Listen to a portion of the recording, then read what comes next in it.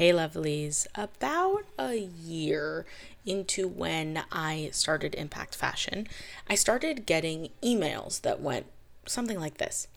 Hi, my name is something very Jewish sounding, and I run a clothing gemach in a very Jewish town. Would you be interested in donating overstock? We can give a tax receipt. Let me know.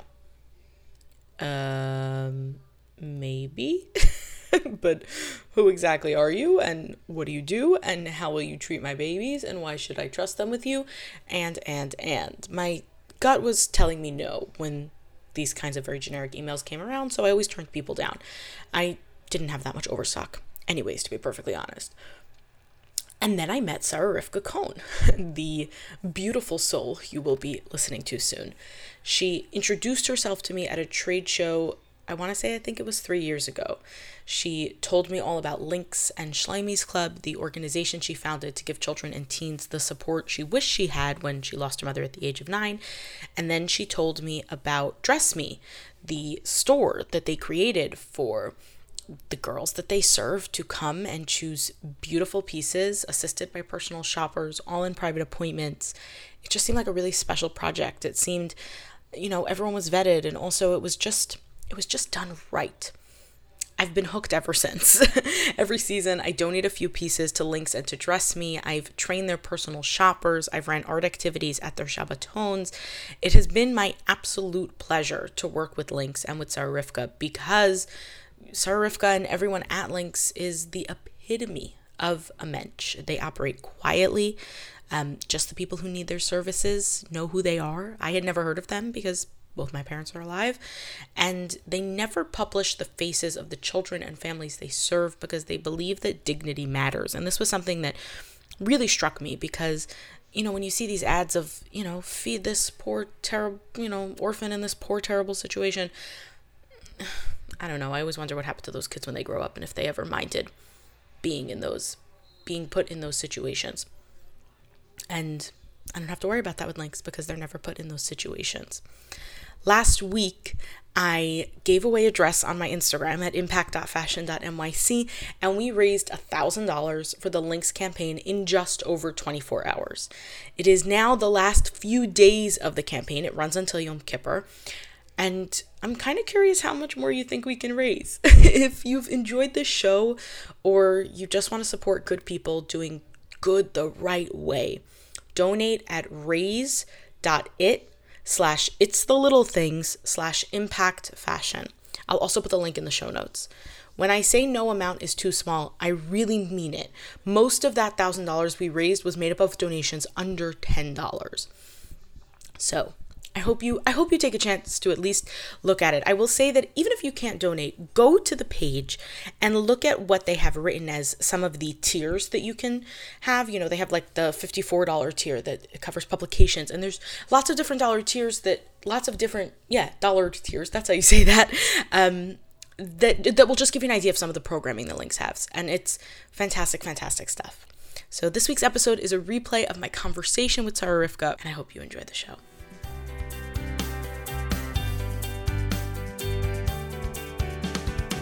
From Impact Fashion, it's Be Impactful, a show about the women making a difference in their own corners of the world.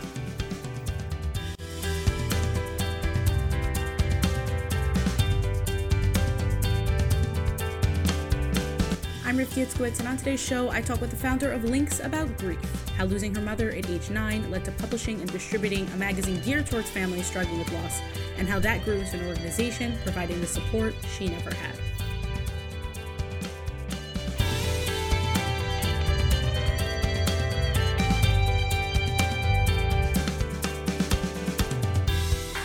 When you meet Sarah Rivka Cohn, she does not come off as someone who spends her days dealing with death.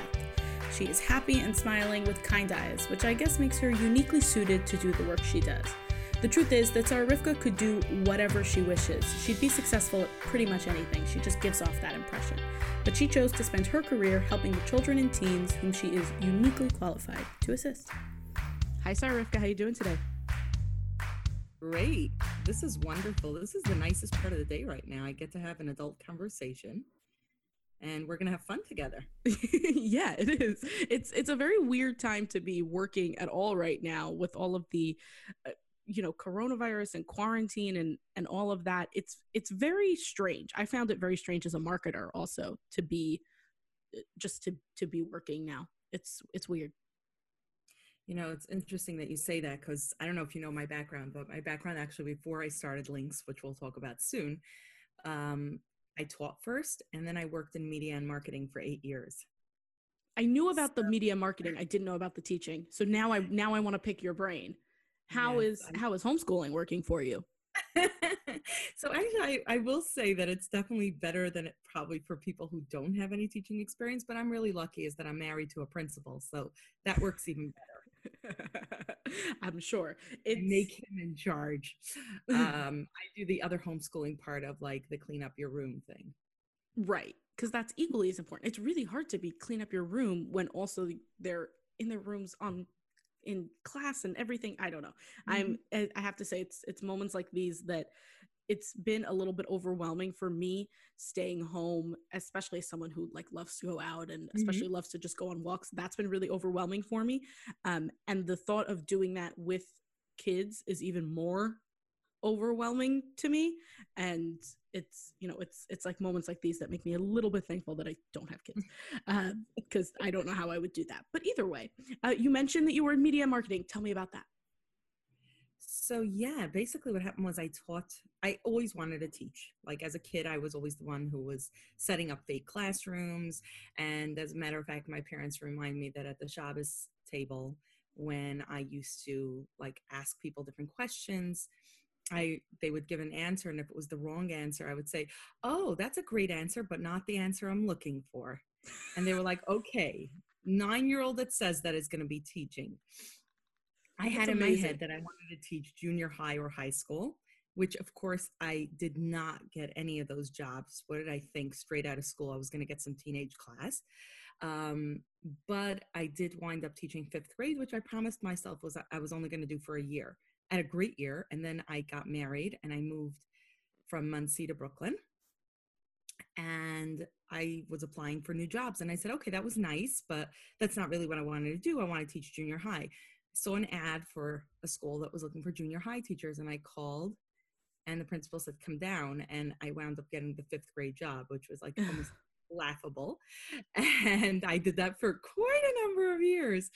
And then what happened was, thank God, I think it was when I had my twins that I decided to take a year off. And at that time I was doing Links just as a side little thing. And I just started freelance writing for one of the publications. I'm so glad that you mentioned Links, and this is a little bit of foreshadowing. We're going to go more into that later. But for someone who doesn't know, just quick one sentence, what is Links? Okay, so Links is a nonprofit that provides emotional support to Orthodox Jewish teens who have lost a parent. Okay, so you're doing this on the side. You've had twins, you're teaching, and you're running this organization just like out of your house. On the side, which we'll talk about in my pantry. Okay. But very literally in my pantry. Oh, that sounds anyway. Fun. Okay, we'll get there. Yeah. So I decided to do some freelance writing, got into the writing thing. People were liking it. And at some point when I decided that I had had enough of being a stay-at-home mom, I shot out an email to the magazine saying, I don't know if you have anything for me to do in there, but pretty much whatever you give me within the magazine world, I'll take. Which was the smartest and dumbest thing to say. Smartest because it got me in my foot in the door. Dumbest because I took a job that I was completely not equipped for just to be in the magazine space. And anybody who knows me will laugh out loud right now. I did editing for the home section. You have to understand, I am as least of a home decorator, understanding of colors is like completely not my thing. I wouldn't know a green from a blue, not because I'm colorblind, but because it doesn't matter to me. Right, you just don't care. So I coordinated and edited that section. But I think it's a very big business lesson is that the job was 8 a.m. to 11 a.m. every day, which sounds ridiculous. Like, what could you do in 3 hours? And it was 4 days a week. And I was making less money than my babysitter, who was taking $10 an hour for twins, and I was making $18 an hour. So I walked out with 8 and she got 10 for every hour that I worked. And I say that because it was very strategic on my end. I needed the money, but much more than that. At that point, I needed just mental, like, earring out, if you will. So You it needed was something really to do. right. At the same time, I always was business minded in the sense that I saw it as if I get into a field that I'm good at and I can prove I'm good at it, then it will grow. When I left the magazine 8 years later to do Links full time, and thank God they've all remained really good friends. I left as the features editor and sales and editorial liaison. I was doing pretty much everything that there was to be done within the magazine. And it was really a tremendous lesson for me. When they had conferences that they wanted people to sell subscriptions at booths, I said, I'll do that. They had days where they were overwhelmed in different departments. I said, I'll take a half hour on the phones. I pretty much learned how to use the stamping machine, the copy machine, any stupid job, nothing was beneath me. And that's what made me valuable to the company at some point, was because pretty much any department I had tried something in. And it was very helpful also in terms of just team spirit, of just knowing that you can count on someone as a team player. And those were all skills. All the different things that I did are amazing skills that right now I'm using at Links. And I'm so grateful for every single thing that I tried my hand at, because, I mean, let's take the subscription booth for a second. The first time I did an expo, I was so confident because I had already manned booths. Right. You Like, already knew what you were doing. Was that Yes, intentional to take like a little bit to make yourself known in every department? Or listen, I know you're a relatively friendly person. Was that just like an outgrowth of your relatively friendly? You're a very friendly person, but was that just an outgrowth of your natural personality, or was that something that you did very intentionally? I'm going to make myself useful in every department. I think it's a combination of the two. Look, if I ever had to go back and get a degree in something, probably it would be something in business management. I always had a feel for business. I always enjoyed anything business minded. So there probably subconsciously was a very strategic piece in me that said, make yourself useful and it will just help you jump into different fields. I think, though, my nature is as someone is that if there's something that has to be done and it's not totally killing me, then I'll do it. Okay. The Fair it's enough. not totally killing me was a piece that I had to learn much more. I Oh was yeah, not been there, done that. I was not good at boundaries, in the sense that, when you make yourself useful in a company in every department, then it's very easy for somebody to say, okay, I'm leaving early today, but Sarifka's taking over.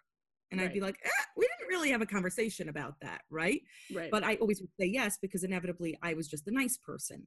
At some point, that definitely backfired for me in terms of, burnout, in terms of just feeling like overwhelmed. And at what point do I get to say no now without looking like I'm, kind of being not so nice, to put it mildly. So, and it was always, of course, during crunch time that this would feel this way. Right. So Because that's when it manifests itself. That's when it comes out. right. And you know what? And to be 100% honest, this was a big, big journey for me on every level, family wise, career wise, and it's been, if I could say that is the greatest gift, learning that has been the greatest gift in running a nonprofit. Because if you don't have boundaries when you're servicing clients in a nonprofit, or when you're fundraising in a nonprofit, you will definitely suffer horrifically. And in the long run, the clients suffer the most.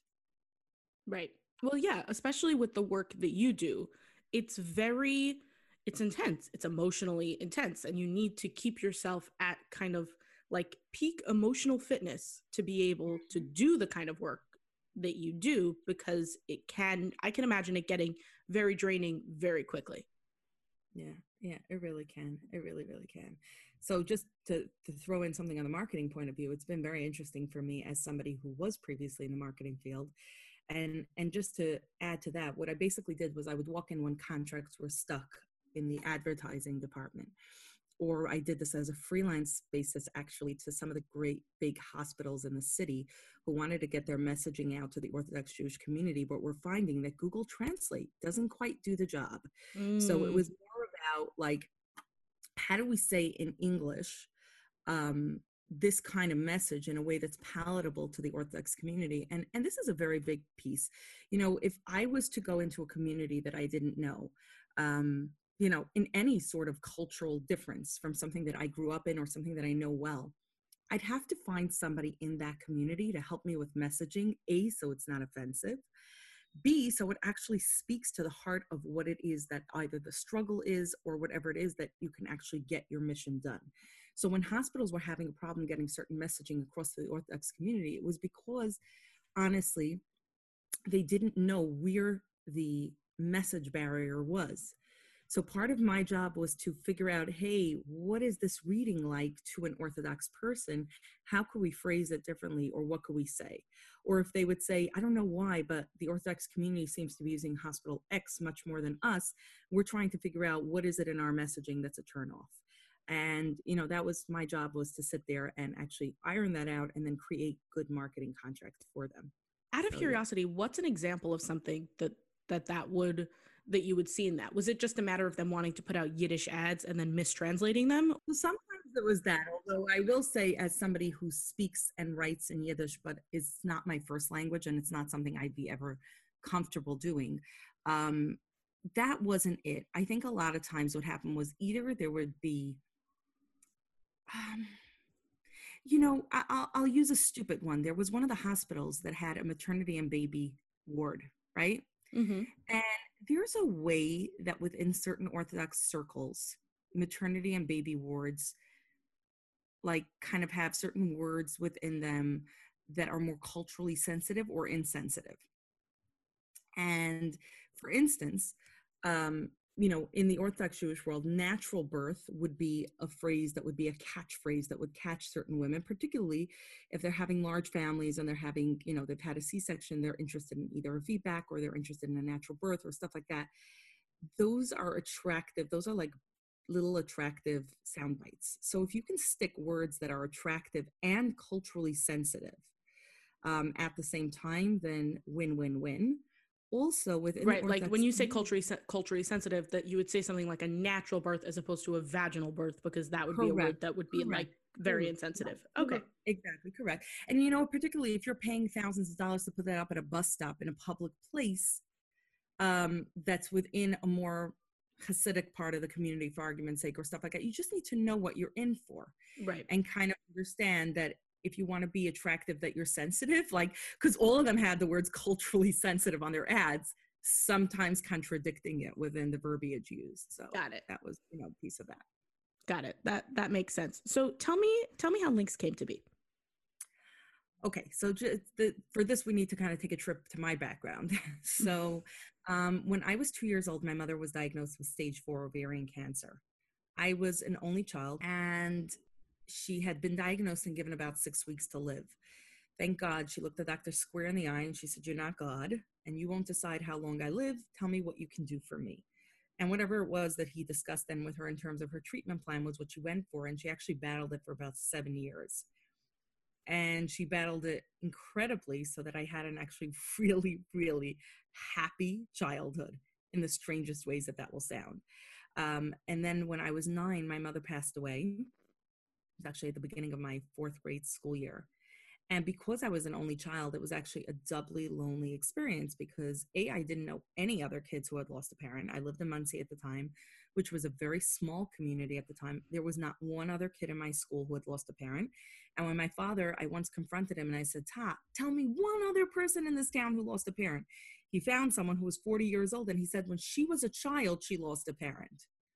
And that was really isolating for me because there was like nobody kid size like me that I could look at and say, okay, you're normal. So maybe I can be normal. And to add insult to injury, like I said, the fact that I was an only child made it just doubly, you know, a lonesome experience.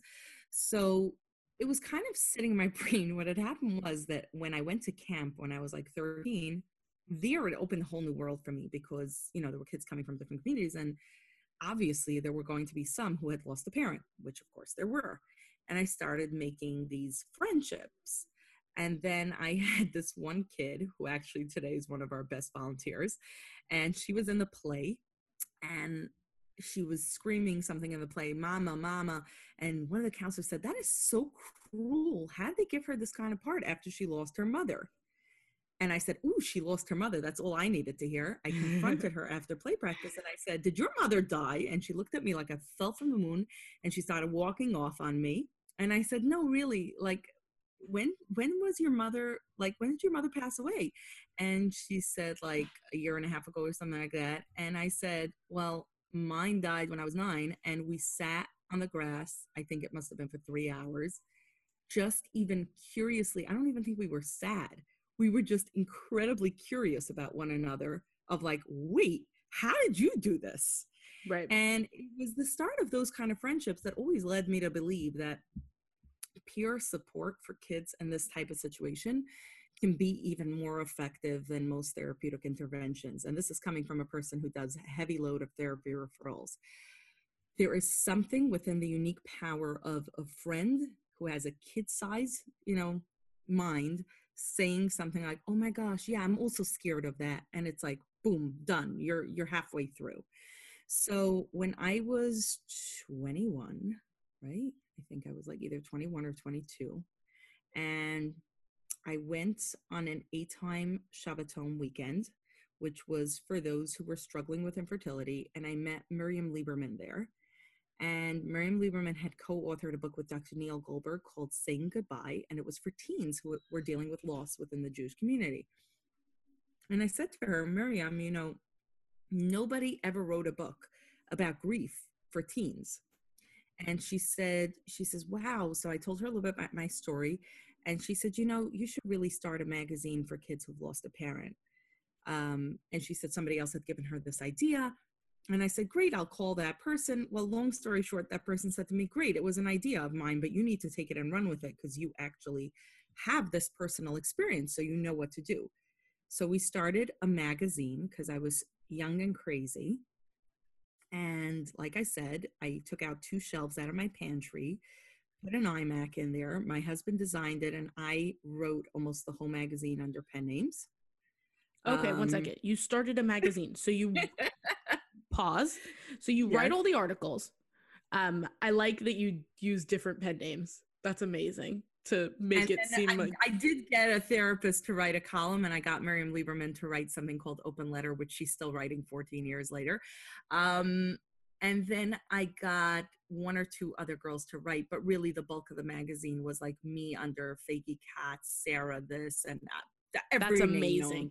That's amazing. I love it. Okay. But how do you make a magazine exist? Like, so what did you just send it to a printer? Okay. How do you know who to send it to? Okay. So here's a little fun fact. My husband grew up in a home where my father-in-law's business had been graphic design and printing. So nice. That was a little bit of the easy part. So my husband designed the magazine for me, and we got actually funding to have this magazine printed and mailed. But here was the bigger piece.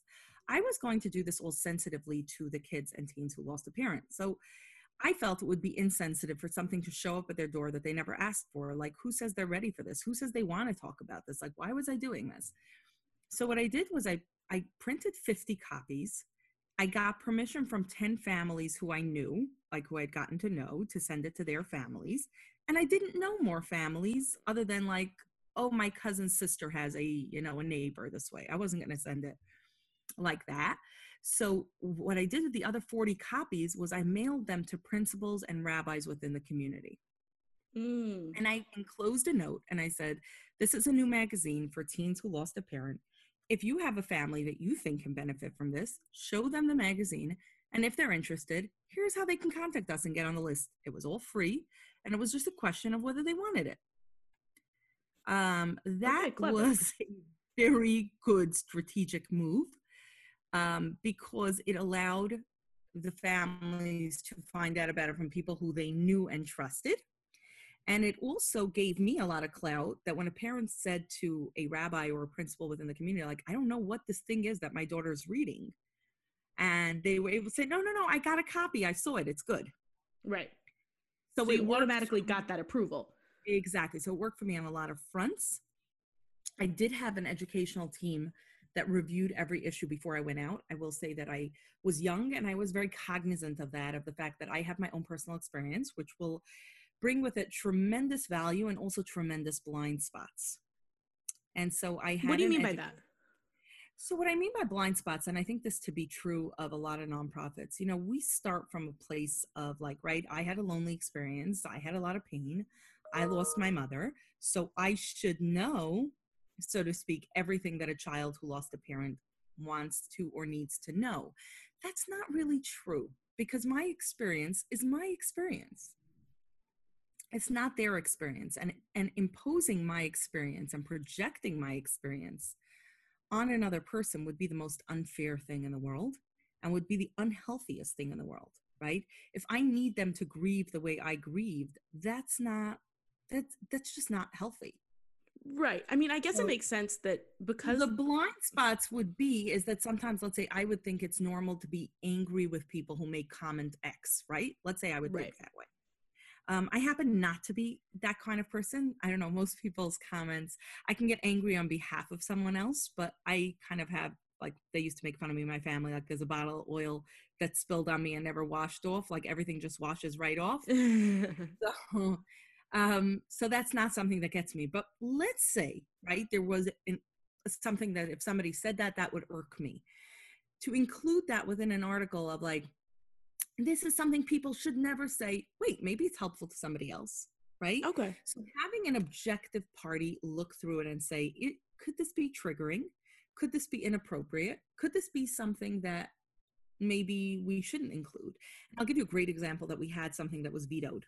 We had a one-time column called Foot and Mouth, and it was about the funny comments people make. And they do. They make some bizarre comments. I'm sure. Like you can't imagine. So in that one, we had one of our girls wrote some fantastic comments, lines that people said, and it was absolutely hilarious. After that went out, we got a lot of complaints, both from the families and from people within the community saying, you know, a lot of these people didn't mean to say something bad. And the way it was written was in a way that made it sound like people are out to get you. And that is such an unhealthy attitude to foster within a child or a teen who already thinks somewhat that the world is out to get them. Okay, I hear that. And so the column was shut down. It was that one time we printed it, and that was it. And it's not like we haven't included funny stuff, but it's been in other contexts, and it's been in smarter ways. So yeah, so having someone who kind of gave me an objective view was a really good piece for me. Right. Okay, so you have this magazine, and it's printing out of your pantry, and it's going and doing. I know now that this is an office with multiple people on staff, and it's your full-time job and all of that. So what was it that made you decide, okay, it's a successful magazine, it's something that people, you know, obviously need. I'm going to turn this into a full-blown nonprofit that's going to be my full-time job? So it actually was a trajectory of a few years. What basically happened was after the magazine was out for a year, I put in a little ad in the magazine and I said, if anyone wants to actually meet face-to-face, I'd love to meet you. Here's my address. This is the time. This is the place. Show up if you want to. I don't even think I asked them to RSVP. What year was that? In 2007. A simpler time. Yes. I wouldn't recommend doing this now. No, and I probably wouldn't do it for a lot of reasons, but oh well. Okay. So I put that out there. 7 girls show up. 2 from Lakewood, I remember. 3 from Brooklyn. I think 1 from Muncie, and I don't remember where the others came from. Basically, they sat around the table in my dining room, and we schmoozed. Literally, talk about simpler times. I don't think I had anything much out there other than chips and jelly beans. And sounds like a fun party to me. Yeah, and we schmoozed, and we schmoozed about what they'd like to see happening from here on. And that was a really important piece that we still use a lot, is that we create programs sometimes as adults that we think teens would like. And sometimes we forget that we're not teens for a few years and that things have changed. So we try to check in with our teens and our kids all the time. Like, what is it that you want to see happening? What do you need happening?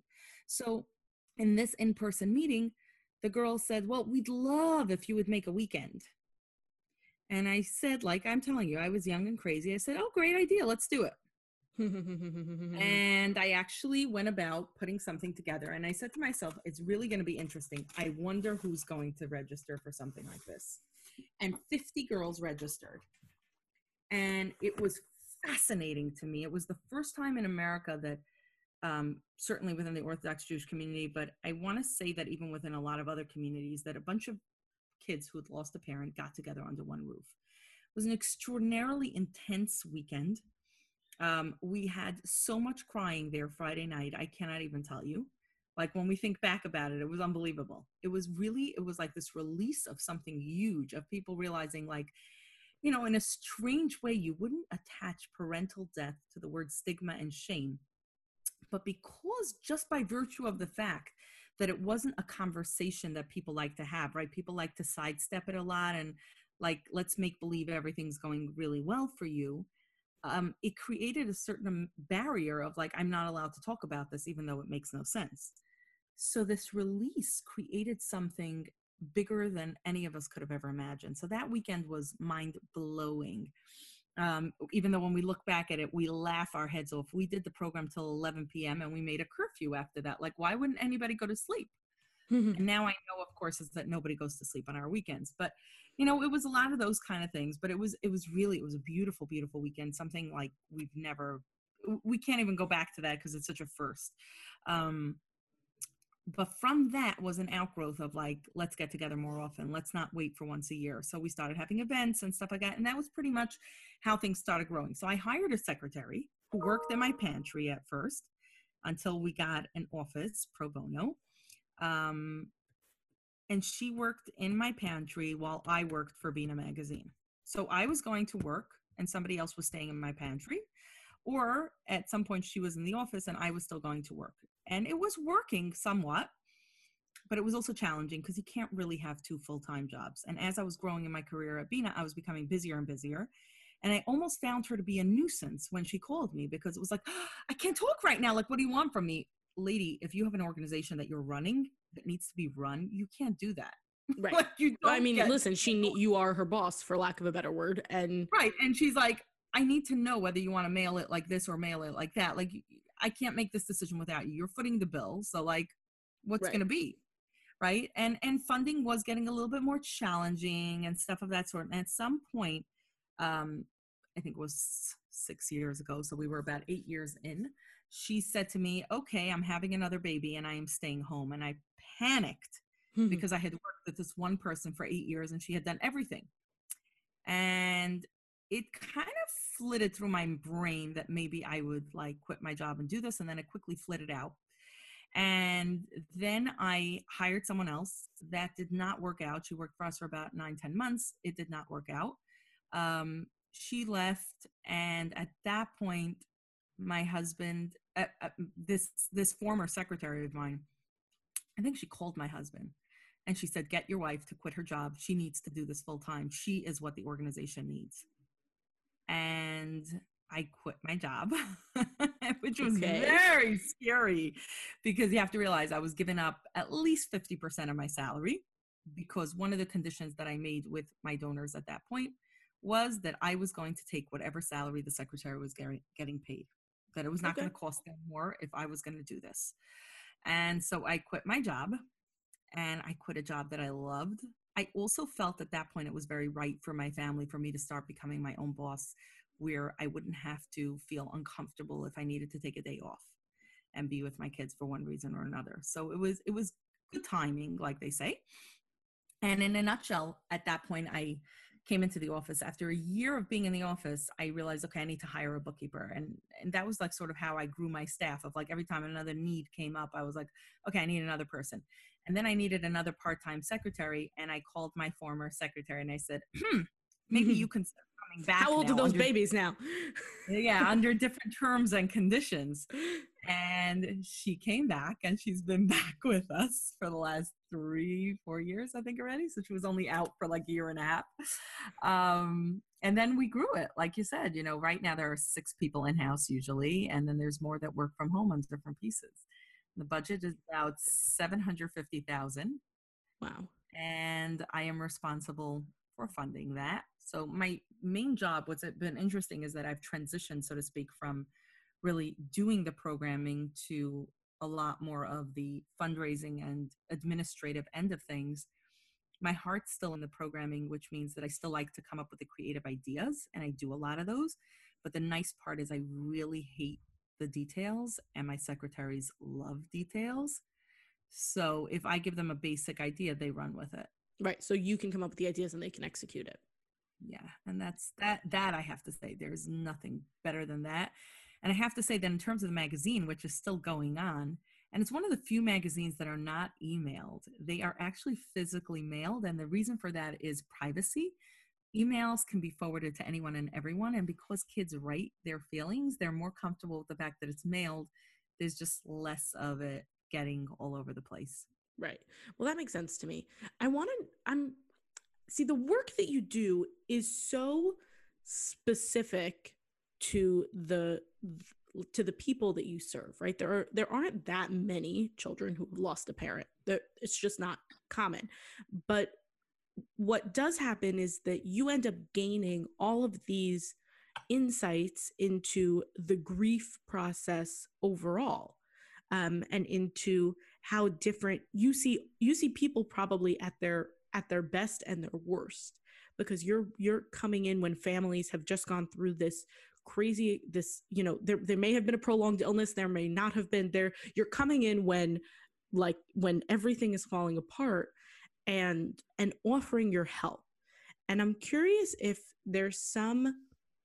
is there such a thing as like a typical experience? Is there such a thing as a common thread when it comes to the people who you serve and the way that they handle their situation? Probably not, but I'm going to make two very interesting distinctions here. Number one is that as much as it's not that common, because we serve Orthodox Jewish kids in the United States, Canada, Europe, and pretty much anywhere where they're English speaking, we're servicing over 880 families. Wow. Given the fact that within the Orthodox Jewish families, we have an average family with at least 2 kids home, you're talking about a lot of kids. So a lot of kids means that I've learned that nobody has the same journey. What I have learned, I also am very careful, is that I don't go into families actually until at least 6 weeks have passed. Why? And the reason for that is because, well, I actually just had an interesting experience because I just found this proven. But what I've seen is that families are, thank God, surrounded by a lot of people in the beginning, whether it's people who were there with them during the times of illness, whether it's their extended family, whatever it is, right? There's a lot of people kind of all around. And family's very vulnerable, and there's just a lot of noise. What I like to do is, because we stay the long term, I don't like to come in people's most vulnerable states, because then it's mortifying to them 2 years later. They don't want a relationship with that kind of person. And also because I like to come in when the people are gone. That makes sense. You know, because there's a very formalized mourning process. You know, you have the funeral, and then the burial, and then the shiva, and all of that. Yeah. So once all that clears away, that's when you come in. So I'm someone who always, like, I knew grief from my own perspective and from what I've seen, but more recently, I would say in the last 18 months, I've really taken to formally learning a lot more about grief. So one of the things I did was, just a couple months ago, I went to this Our House Grief Conference in California, which was fascinating. And one of the things that they mentioned is they don't allow anyone into their support groups also until about 8 weeks have passed. And the reason is, she described it, Freda Wasserman, who's a social worker, she described it as grief tunnel vision. What happens in the beginning is that they can only be all consumed by their own grief. They cannot meet up with other people who also have grief. They don't want to know about your grief and somebody else's grief. It's too hard. So I think that's also a very big piece, is that because a lot of our support systems are peer-based, you don't want to expose them in the beginning to something that's too overwhelming for them. It's like, I can't read that there are other people going through this. I can't hear that from other people. I can't, so that's definitely a big piece of the model. I will say something very interesting that I think people should be aware of, and this may help any adults who lost a parent as a child. Delayed grief is a very real thing. So when we have a child who's lost a parent when they're 4, 6, 11 even, right? And their brains are not fully formed where they can cognitively process this as a thing. Most likely, they're going to wind up processing this in their late mid to late teens and sometimes even adulthood. And parents are becoming more aware of that. And one of the things that I try to do is mitigate the shame, where people shouldn't feel ashamed of the fact, one second, like, shouldn't I be over this? This happened to me 10 years ago or 15 years ago. On Instagram, I'll get DMs all the time from men and women in their 40s and 50s saying, I know this is mortifying. I lost my mother when I was 15. Does it make sense that I still sometimes grieve? Yeah, you're grieving in the future. You're grieving for every milestone that that parent's not there for. That's a very real thing. And I think when people like acknowledge that and feel that and, you know, are okay with that and process that, that's where healing starts. So sometimes parents say to me, okay, so what can I do now to prevent it? And there's very little. Some Is it parts of good it to is, try to prevent it, or is it something that you just need to so feel? there is, yeah, there are certain healthy things. Look, you know, even keeping an open door, like I said to a parent, you know, even the fact that there is age appropriate conversations that happen at this age, and then telling the child that, you know, whenever you're ready and you want to talk more or you want to learn more or you want to this, you know, we're open. And if the child comes at the age of 13, 15, 17 and says, you know, I'm feeling somewhat anxious now. I think I might die, right? You know, other people in my life might also die just the same way daddy died, you know, all this kind of stuff, or, you know, feeling lonely and upset and angry and whatever it is that they're feeling. If a parent at that point, or anybody, any adult in that child's life at that point says, this is normal, this is okay, there are ways to process this. By the way, one of the most effective ways for that is what's called somatic experiencing therapy. And at that point, making that okay completely takes away the shame and allows the child to begin the healing process. So yeah, that's kind of a preventative, if you will. And also, you know, there's certain pieces that we just can't prevent because they're part of our life cycle, and being okay with that, you know, is key here. That yeah, I guess that makes sense to me. It's I'm If you don't mind my asking, can we talk about your father for a little bit? Sure. So Sure. so you recently in adulthood lost your father, who was ill with Alzheimer's for, I think you said, 12 years, right? I'm trying to do the math, but that should be around right. So a while, a very long time. And I remember at the Shiva you telling me that you experienced that you know, you had all sorts of different ideas flying around your head just because you experienced this as an adult now, Mm-hmm. losing a parent again. What was something that you learned from that, you know, comparing, obvious, you know, you can't really Mm-hmm. compare it, but just how is it different now, losing your father as an adult versus losing your mother as a kid? So I think for me, there were two very big factors. One was, as a kid, I actually never had, well, you know, Shiva, which is like that formal 7 days after the funeral, where we kind of Well, yeah, sit at you were home, 9. get permission to grieve. That's what really Shiva is. Shiva is a lot of permission to grieve. So what happened for me was that I had the option of going back to school, and I actually chose that. I had no interest in staying home. So I went back to school, and the problem with that is that kind of haunted me for a lot of years when I wanted to grieve, is that I never had that space to be. Like, where it was like appropriate now on a random Monday to say, well, I'm going to choose 7 days now where I can grieve. Um, this grief process as an adult has been tremendously cathartic. It also was a beautiful experience for me because I knew it was coming. And there were a lot of things that I would have liked to have said to my father, and I got to say them.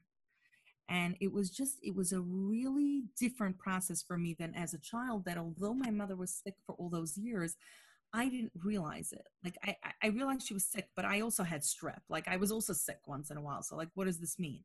I couldn't quite process in my brain that she was dying. So I think this, like, unprepared versus prepared, definitely was a biggie. But I think also as an adult, I had so many more tools under my belt to process this grief process and to appreciate every step. I know that sounds crazy, but it was like I was so appreciative of every person who came to Shiva. I was so appreciative of having the opportunity to speak about him. I was so appreciative of just the fact that he had lived a very full, beautiful life for as many years as God chose to give him. And it was a completely different experience in that way. And it was very healing for me that a lot of the people who came to the Shiva had known my mother as well. So they were able to share with me stuff, whereas it would have been uncomfortable for me to just call them, you know, on a random day and get that. But what I did do was I asked people for their phone numbers and emails, and I do plan to keep in touch with some of these people and get more information at a later point. Right. Yeah, I guess it kind of makes sense that someone who would have known your father would also have known your mother. And I will say this, I did pay a Shiva call by you. You were the happiest person sitting Shiva I have ever seen. It, it, No, to a point where I felt like I almost had to explain that to people sometimes because, it sounds really bad when like somebody dies and the person sitting there is completely at peace. But by the way, one of the things, if I could say, is that grievers are the most judged people in the universe, right? Like if they're too sad, everyone's like, oh my gosh, she's falling apart. If people are too put together, they're like, oh, can't believe it. You think maybe she didn't have a good relationship with him. yeah. And then if you have people who are just not interested in talking to people, they're like, I don't know, why doesn't she want that? Oh, she must be depressed, right? And that's something very important for all of us to bear in mind. Like if we have a friend who's lost someone and is grieving, every single grief process is going to look different. It just will. It's going to look so different for everyone. And that's I think what I meant right at the beginning when I was saying about projecting my experience is that if the grief process was one thing for me, it was dependent on the kind of relationship I had. One of the things that I was very lucky with is that both my parents were fabulous people. That doesn't mean they were perfect people, but they were fabulous people who I loved very much. Some of the kids who have a parent who passed away either didn't have a good relationship with their parent, or the parents were divorced and there was an alienation in there where they didn't have much contact with that parent. There's a very different grief process, both as a child and an adult, when you're dealing with that kind of situation. And that's why I think we can never say that there's one linear grief process. Right. And it's when you're talking about people who are grieving being judged, I recently had a very close family member of mine sitting Shiva, and I did reach out to you when all of that was going down. And I have to say there was something about the way that you were very, I don't even know what the word, it wasn't like you told me what to do. It was, I don't know, validating is the right word, but you seem to know exactly what to say at exactly the right time. And I guess that maybe just comes with experience, and you unfortunately have a lot of experience. And I have to tell you that I'm always petrified that I don't know what I'm saying, because there's a piece of me that's just like, I don't know. This is her situation. I don't know if this is going to work for her. Right. But I think by the way, we all have to just know that we can be sensitive and try and, do our best. But I'm sorry, go. That's what I want to get to. Is there a rule of thumb when you're talking to someone who, like, listen, everyone listening to this, I'm sure at some point will in their life go pay a Shiva call, will know someone who has lost someone, whether they are sitting formal Shiva or not. Can you give me, I know you said it's hard to give, do and don't says, but is there anything that you should absolutely never do? Or is there a rule of thumb that you could follow that you will most likely always get a positive result? Is there a right or wrong way to go about trying to comfort someone? There are some lists out there of people's do's and don'ts. I think they vary from person to person, but I will say this: go where the person's at. I've gone to Shiva homes where, I had a friend who was sitting in the kitchen and she goes, Sarah, if I sit there one more minute, I'm going to make so many inappropriate jokes. And I said, good, try me, press that button. And she said some pretty crazy death jokes, and we were howling with laughter. And somebody definitely gave us a look, right? But my place was to be where the mourner is. And if that's where she wanted to go, that's where I needed to go. And the flip side, I've gone to Shiva homes of very close friends who I can talk to every day for 2 hours. I've gone in there and I've seen they are just not in a place to talk. My job was just to sit there and just be, literally just be, whether it's in silence, whether it's just saying, just want you to know I'm here. And literally I could have left after 10 minutes. It's really very much reading body language like in any good relationship. And it's also reading just the mood of the room. The one don't I could say is that usually details about whatever disease that person suffered from, or whatever circumstances, whether it was an accident, whether it was, whatever circumstances was the cause of death, probably details about that are probably one of the worst offenses that I've seen in Shiva homes. And the other pretty bad offense in most people's books is that unless the person sitting Shiva is the one who's holding this kind of conversation, having secondary conversations going on within the audience. And I will say I did have that one time within my Shiva, but me being me, I took the reins back. But I had a couple ladies in there who I said something about, like, my father had eaten a lot of meals as a young person at this person's house. And somebody turned to another person. She said, "Oh, you know who that is, right?" Which is totally appropriate, fine. But then they went, "Did you know, by the way," and they continued a conversation between each other about this family of like, "Oh, did you know that her cousin is neighbors with my daughter-in-law and did this, and she has a baking business? You know their baking business? So you ever ordered cakes from her?" I'm not joking. Like, this was the kind of conversation that was going on. And that usually can be like confusing to the mourner of like, okay, what do I do with this now? Right. I don't care about cookies. Let's move on. Mm-hmm. Yeah, Mm-hmm. that makes perfect sense to me. I said after it was my mother who was sitting Shiva recently for her father, and after it was a very overwhelming Shiva. My grandfather was a very prominent person in the community, and the funeral home told us that there were probably about 1,000 people at his levaya. So and the Shiva was a I madhouse. can imagine a madhouse, right? An absolute madhouse. And afterwards, and I was there almost every day, and every night after we locked the door, and after it was all over, I turned to my husband, to my brother, and to my mom, and I was like, I feel like I could write a book now of what not to do in a Shiva house, because we saw some, there, it was some What crazy. would you say were like some things that you loved or hated? So the main thing that I would say, and I think that this is particular because it was a very overwhelming Shiva. My grandparents' house is not that big, and there were 5 people sitting, and he was a very prominent person. So there were just hundreds of people in and out of the house every day. And I would say that if it's past 9:00 and you are the only person there, get out. Like the people are exhausted. They've been there all day. They're emotionally overwhelmed.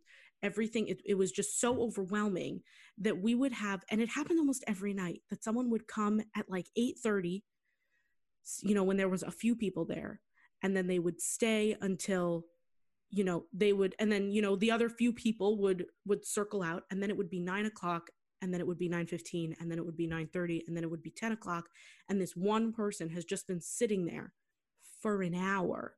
Sometimes you could tell that they're like grasping for straws to keep the conversation going, and you don't want to be the person to say get out, but all that you want is for that person to leave. That I would say would probably be number one. The second one would also be don't bring unsolicited food. Right. No, really though, because that was a big part of, I took on that job of coordinating the food, and we had tons, like we had everything lined up, like all of the meals were covered by like within like maybe a half an hour after the funeral, like everything was covered. And for those who are unfamiliar, there are 2 traditions that are kind of important to this story, and that is that the people who are mourning, which are the immediate relatives of the person who died, generally don't prepare things for themselves. So their people will bring food both as like a gesture of goodwill and to help out. They genuinely want to be helpful. And the other thing that's important is that there is generally a tradition that the food that goes into a Shiva house does not come out of the Shiva house, that it should stay there. And that's, again, a goodwill kind of tradition, so that people don't walk off with food that is meant for the people who are mourning. The problem is that if you have a family of 5 people and 3 lunches for 15 people show up every single day, you have an overwhelming amount of food, and you have not enough fridge space, and and everything is already so overwhelming around you, and then there's also like a giant bagel platter that shows up every single day.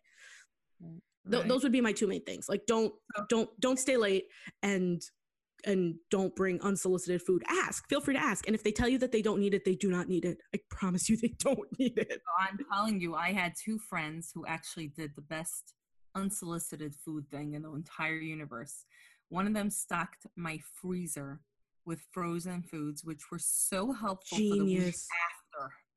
It was like there was frozen pizza, like all the dumb things when you have no brain afterwards, because I think what people don't realize, and this is probably where where Lynx does the bulk of its work, is after, right?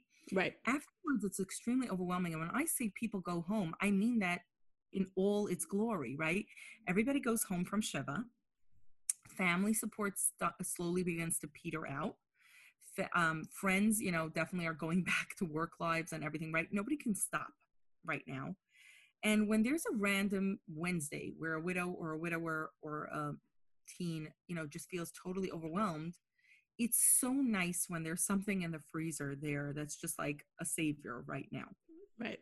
That was definitely very helpful. But I think what you're pointing at is, again, just knowing is that we're there for the other person for what they need. One of the things that we do, and I think we're probably going to run out of time in a couple minutes, but I think one of the things that we do a lot of is individual case management is one of our services. And I always say with that is I never know what I'm going to get when we start with a family. What are the needs of this family? What is it that they need to make happen for them? And we do the best we can to network with other organizations, so it's not like we're funding everything on our own. We know of what's available for this family and we try to piece it together. But one of the things that we do a lot of is therapy referrals. I've met over 150 therapists in the last 2 years personally, so I can assess who works well with grief, who doesn't, and then I kind of track it through my referrals, which has been super helpful. But so people will often say to me, so who's a good therapist for grief?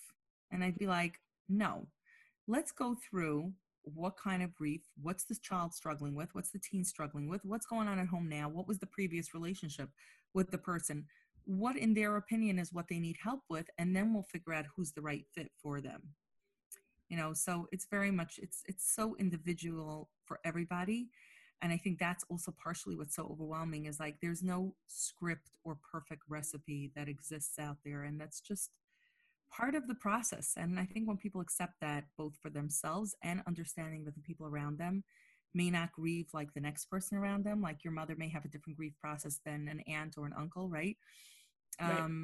And I think that's something that people just need to be aware of, is that we're just so different one from the other in every way, and grief is not going to be any different.